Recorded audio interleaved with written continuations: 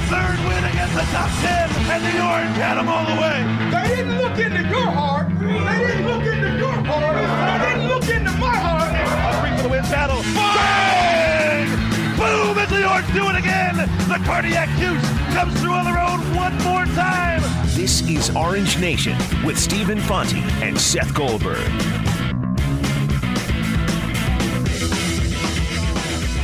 From the Barclay Center in Brooklyn, New York, ACC tournament underway in moments. Georgia Tech and Boston College coming up at noon to get this whole thing kicked off. We'll have coverage all day. We'll have ACC reports throughout the afternoon and evening. We'll have guests coming in from noon to 2 here courtside at the Barclays Center, and we'll get you ready for SU and Georgia and Wake Forest tonight in Brooklyn. Look, the Orange need a win here. The Orange need to win a game, maybe two, to get into the NCAA tournament. We'll talk all about that coming up, but I do want to start with, well, the game tonight, because that's the most obvious part that we have to get to.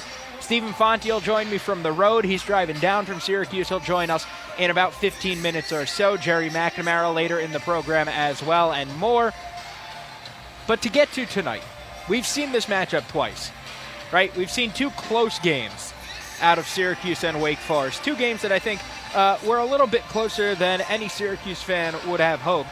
And one of them that Wake Forest pulled out the win. Pretty surprising, honestly, for a team that went 4-14 in ACC play. You would think that Syracuse, you would think that a program, that had 8 wins in conference, that is on the tournament bubble, would have been able to handle Wake Forest a little bit better over the course of this year. But for whatever the reason was, this Demon Deacons team provided a lot of issues for SU over the course of 2 games. They were hot from three-point land in both of the games against the Orange. They really got out and shot the three well and didn't necessarily shoot it from feet on the line, right? They weren't necessarily towing the line when they shot these three-pointers. They were deep, they were off the three-point arc, and it led to a comeback in Game 1 that Wake Forest ultimately won, and it led to a comeback in Game 2 that was thwarted and stopped short. And really, Syracuse did their job, their work in that game early and got out to a big enough lead that it didn't truly matter that they gave up a couple of threes, right? It didn't put them in imminent danger. It didn't really kill them in that game because they had gotten out ahead of Wake Forest. And I'm curious why this is a bad matchup, why this matchup has been so close twice, and I would imagine tonight a third time. And I'm not totally sure. It's obviously that three-point shooting where they shot better than 50%, almost 60% from three in the first game, and better than 40% from three in the second game up in the Dome. And I think a really big key as well for Wake Forest in these games against Syracuse has been their center play and their inside play. And you look at the way that Syracuse plays, and you look at how, yeah, they do have some inside height as a ball just ricocheted and nearly hit somebody in the first row. We got a nice catch here by Joe on press row, but they've got height. They've got a big man who caused problems for Syracuse in Darrell Moore. And you look at what he did over the course of 2 games. In the first game, 8 and 9, okay, so, nothing crazy. In the second game, he went 16 and 16 and ate Pascal Chukwu and Barama Sidibe and Marek Dolajai up inside that zone and in the middle there. So I think that really caused problems for Syracuse. And then it led to some of the three-point shooting later in the game. It led to some of the three-pointers going down for Wake Forest, where he was able to, maybe draw the defense in a little bit. SU's going to have to defend the three, plain and simple. And if you allow Darrell Moore to get his, maybe you take that at this point. And I think that you might if you're SU. You might take that. You might take 2s over 3s if you're Syracuse at this point, because obvious math, right? And Wake Forest this year has killed Syracuse with the three-point shooting. And really, let's face it, that has been a weakness for this Syracuse team all year long.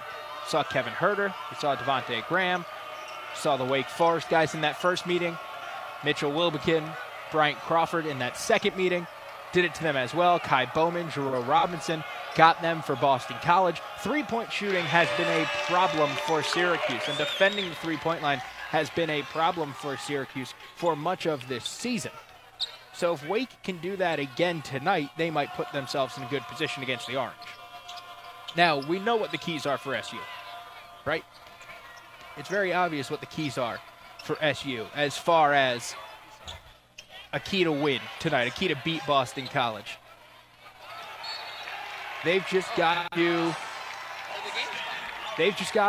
go out there and play their game. They need Marek Dolezaj. They need Tyus Battle. They need Frank Howard. They need O'Shea Brissett. They need Pascal Chukwu. They need everybody to have an impact on this game. They can't get by with 3, right? Like, we know that. We knew that already. They cannot get by with 3. And I think that the Boston College game a week or so ago was a really good indicator of that. In that game, Syracuse quite literally had 3 through the first half, and they were great. Frank Howard was great. O'Shea Brissett was great. Tyus Battle was great in the first half of that game, and it still wasn't enough. They were still down 3 points at the break. So Syracuse is going to need some help from the rest of the team. We saw that on Saturday. Marek Dolezaj got 9, 10 points. It makes all the difference in the world. He was aggressive at the beginning. Pascal Chukwu contributed a bucket.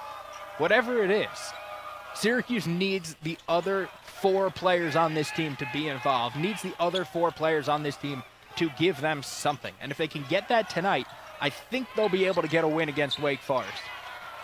You know, we're sitting here now. It's not a really big crowd. It's Tuesday. It's noon. It is what it is.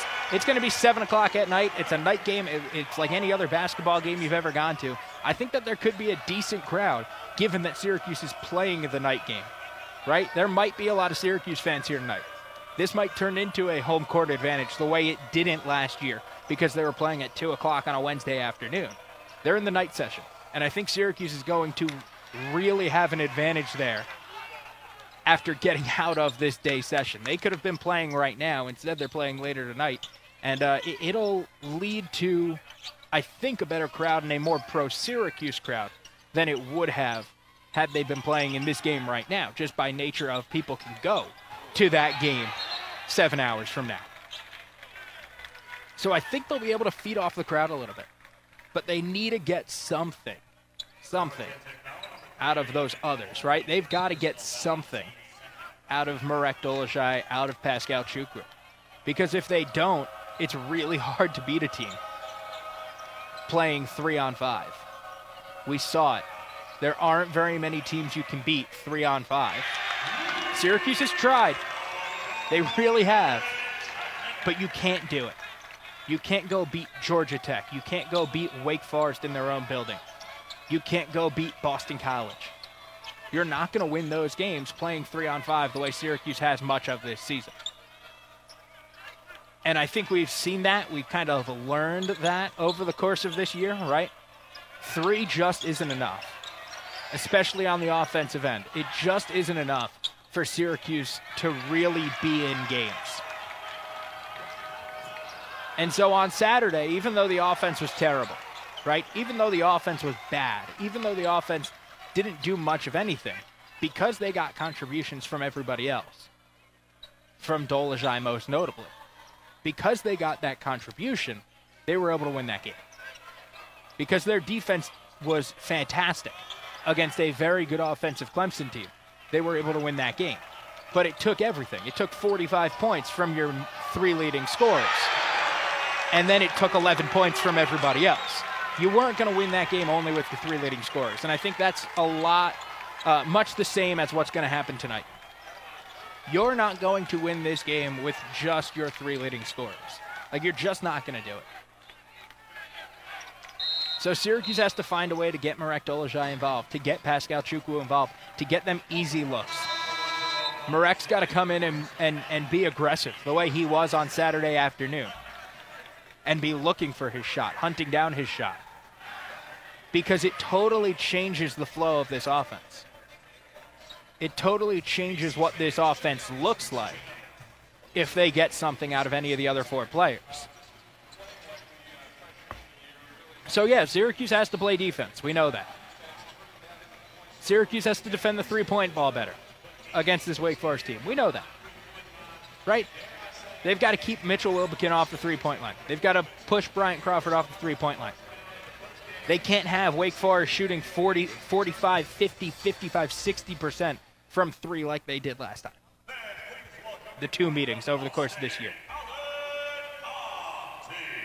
But at the same time, if they get a little bit more offense in that first game, they're not doing too poorly. They might win that game. The problem in the two Wake Forest games this year has been defense. Right? It has not been the offense.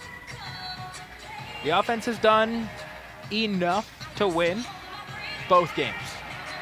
Clearly they did in the second game where they did win, and I think that Syracuse's offense did enough to win that first Wake Forest game as well. The problem for Syracuse against Wake Forest this year has been defense, and specifically three-point defense. They've got to find a way to hold that in check. They've got to find a way to hold Mitchell Wilbekin in check, to cover that back corner, to do anything to keep the threes from flying and keeping open three-point looks from flying towards the basket. Because that's what kills the Orange, and they've had that Achilles heel all year long. NC State, Wake Forest again, Miami, playing in Miami, I should say, against Kansas, playing the Maryland game. Every game, it feels like, there has been problems guarding the three. And Syracuse really needs to tighten that up tonight if they're going to win. That's ultimately what it comes down to. Guard the three-point ball, get some offensive contributions from somebody other than Frank Howard, Tyus Battle, O'Shea Brissett.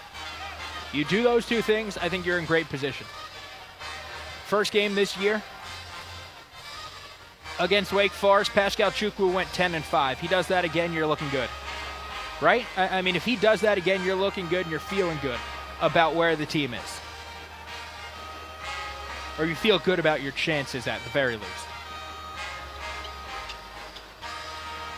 Syracuse needs those kinds of contributions. I think tonight's game is actually going to be really good. I think it's going to be a back-and-forth game. The first game decided by 6. The second game decided by just 8 points. I think these games are going to be close. We've seen these two teams play now twice already. They've got a knack for playing close games for whatever the reason is. And I think that we're going to get another very close game tonight. Why don't we take our time out? We will get to Stephen Fonte on the other side. ACC, live at the ACC, brought to you by IBEW Nika and Burdick Lexus. We're back after this on ESPN Radio. Our take on the day's top stories. It's Today's Business on Orange Nation. All right, we're doing this half from Brooklyn and half from Syracuse, New York. Seth Goldberg with you at Barclay Center. Max Brigandy back in our ESPN Syracuse studios. We got plenty more coming up for you from the ACC tournament and from Brooklyn, New York. We'll dive into some more bracketology stuff as the show progresses. We are here until 2 o'clock. All right, Max, what do you have on tap for me? Well, you just heard in my update that Steve Kerr's got an interesting thought on the draft process, that student-athletes should be allowed to return to their universities even if they sign with an agent. He thinks it's in their best interest if they go unpicked and they declare for the draft. What do you think about that? Well, it's absolutely in their best interest to allow kids who go undrafted to come back to school.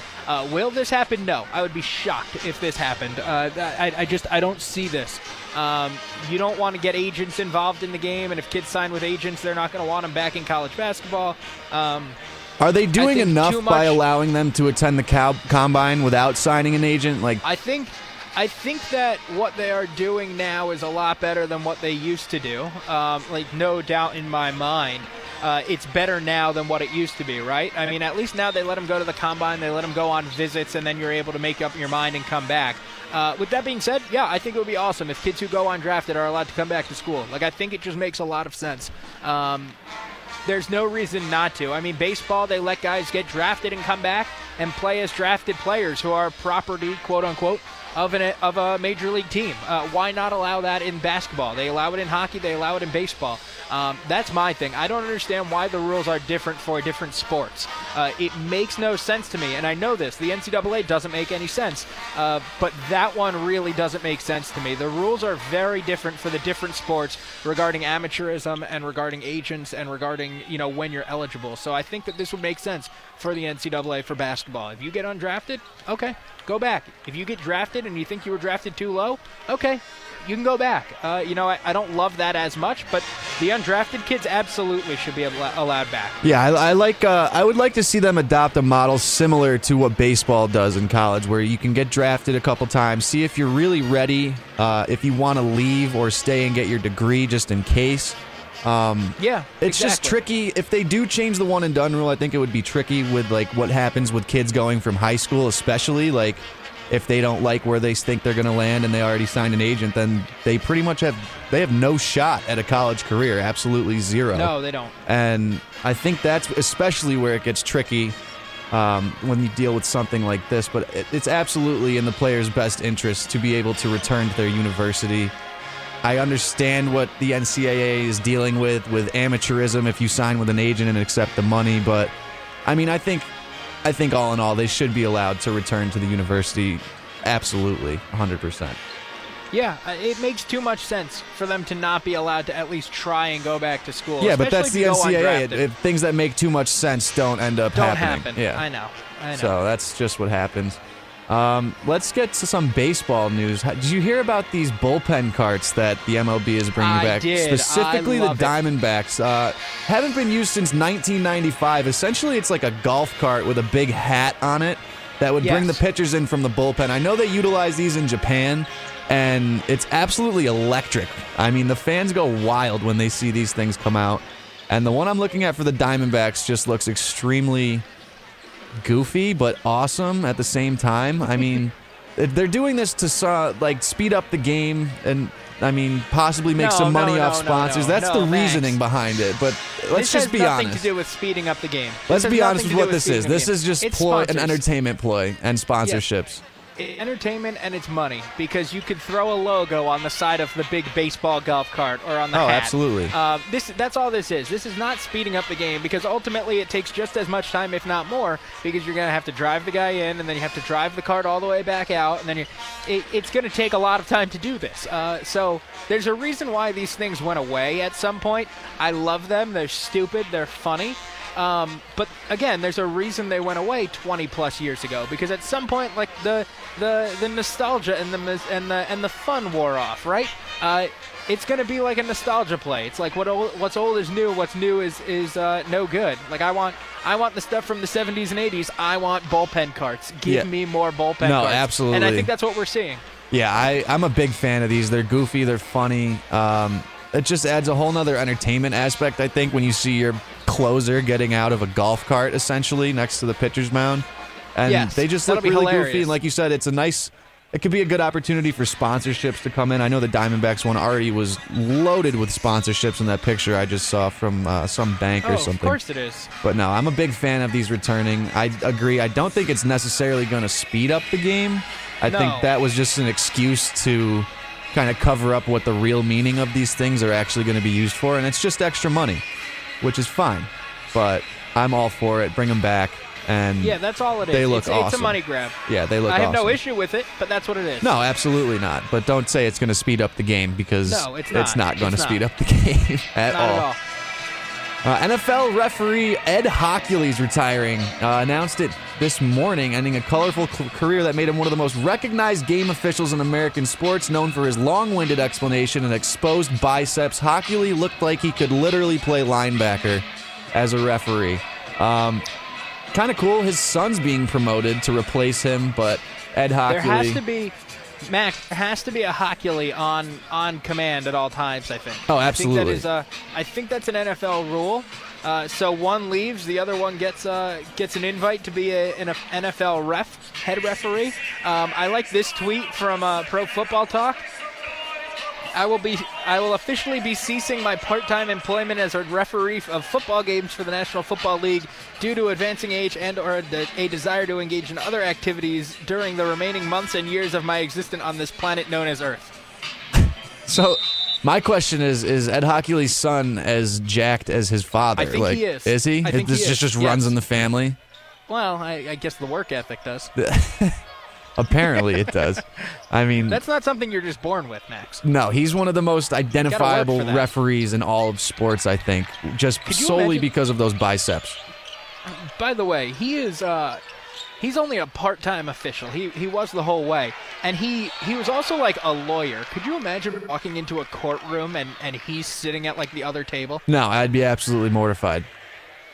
I would be so confused. I wouldn't know what to do. No, I'm good on that. Absolutely good on that. That does explain where the long explanations come from. Yes, he was always very detailed. He was always very detailed and very thorough. Very. And that would make sense given that he was a lawyer. Yeah, so happy trails to Ed Hockley. Let's get into the franchise tags that have been going around the NFL lately. Le'Veon Bell, Steelers announced that he would be franchise tagged. They're going to earn $14.5 million. The Jags informed Allen Robinson today that they will not use the franchise tag on him.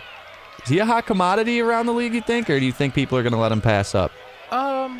I think he'll be a hot commodity because he's probably the best receiver on the market, isn't he? I mean, it's like him and Sammy Watkins. So coming off a torn ACL, though, in 2014 he has 202 catches for 2,800 yards and 22 touchdowns in 43 games. So he's definitely a talent. But yes, he's incredibly talented. He's a really good wide receiver.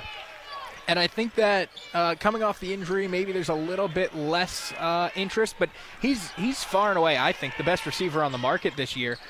He'll get money. He'll get paid. Well, yeah, and yesterday it also came out that 5 teams have been talking to the Dolphins about Jarvis Landry, and they were expected to franchise tag him, so that's interesting, too. If he's on the move, I mean, the league's really going to look different, as it does every year, but it seems like a lot of big-name players could be on the move, right before the draft, I mean, like every year, but Allen Robinson, Jarvis Landry. Le'Veon Bell's not going anywhere. Said he wanted to be a Steeler for life. Chris Ivory just went to the Bills today. So, see, Max, here's what I would say, though, about the receiver stuff, and I find it interesting, but receiver movement, does it really matter? No, I don't think so. At the end of the day, does receiver movement really matter? Because here's what I mean by that. These quarterbacks are all so good, right? Even the worst ones are still pretty good. And they're all throwing for so many yards. Does it matter which receivers they're throwing to? If you flipped out Odell Beckham Jr. for Allen Robinson, is Eli Manning putting up the same numbers? Probably, right? Odell Beckham Jr. is phenomenal, but the quarterbacks are probably going to put up the same numbers. So if you put Allen Robinson on the Jets, right, instead of their top target, how much of a difference does it really make? It matters so much more who the guy is throwing the ball to them. Yeah, I would agree with that, but a good receiver can take some coverage away, can add to a little bit of a distraction for other parts of your offense to, execute more efficiently. But I get what you're saying. The best offenses in the league are going to gain 6,000-7,000 yards, regardless of who's throwing the ball and who's running the ball. Right. And so you can plug and play guys, as the games and season wears on. And I think that's what we see in the offseason. Oh, okay, is Jarvis Landry an upgrade over what we've got? Okay, how much of an upgrade is he? How much is it worth? Is it worth it to give up multiple picks because he'll make an impact and make it better for Tariq Cohen? Is that going to help us? And if the answer is yes, then you go do it. Last year, obviously, the Bears didn't think that Alshon Jeffrey was worth it. They let him walk. The Jaguars don't think that Allen Robinson's worth it. They'll let him walk. But I think it's a very interesting question to ask of how much does it really matter versus how much does the quarterback matter? Yeah, and receivers are such a disposable, position. You can always draft a good receiver, and you never really know who's going to be good and who's not. Look at Antonio Brown, late round pick, and then obviously Odell Beckham Jr. first round pick, but they're the same production. You never know what you're going to find in the draft at any given pick or in any given round when it comes to receivers, especially, I feel like. Right, and Max, that's why I said what I said at the end of the first hour of I know Saquon Barkley is the hot name, and I know Saquon Barkley is a freak of nature, and I know that he's, making everybody really excited, but if I'm picking between him and a quarterback, I'm going quarterback every time. Yeah, I would agree with that. Every time. There's too many good running backs in this league. I mean, can be serviceable behind in the right system. It's all about fits when it comes to running backs, and you don't want to draft a guy. I would say Zeke was kind of a no-brainer when the Cowboys were picking him because they knew he was going to be such a great fit behind that offensive line. Right, that's what I was going to say. Because they had the offensive line in place already, it made a lot of sense. Just like that trade for Jay Ajayi that the Eagles made a lot of sense with the offensive line they were working with. So let's get to one more before we get out of here. I don't know if you saw this headline yesterday, but Memphis head coach Tubby Smith expressed his displeasure Sunday with the high number of players transferring in college basketball, telling reporters that the practice teaches athletes to quit. Memphis obviously hit particularly hard by transfers last season. 6 players left Tubby Smith's team on Sunday. He expressed his displeasure with the new rule that's being considered where they don't have to sit out a year. What do you think of this?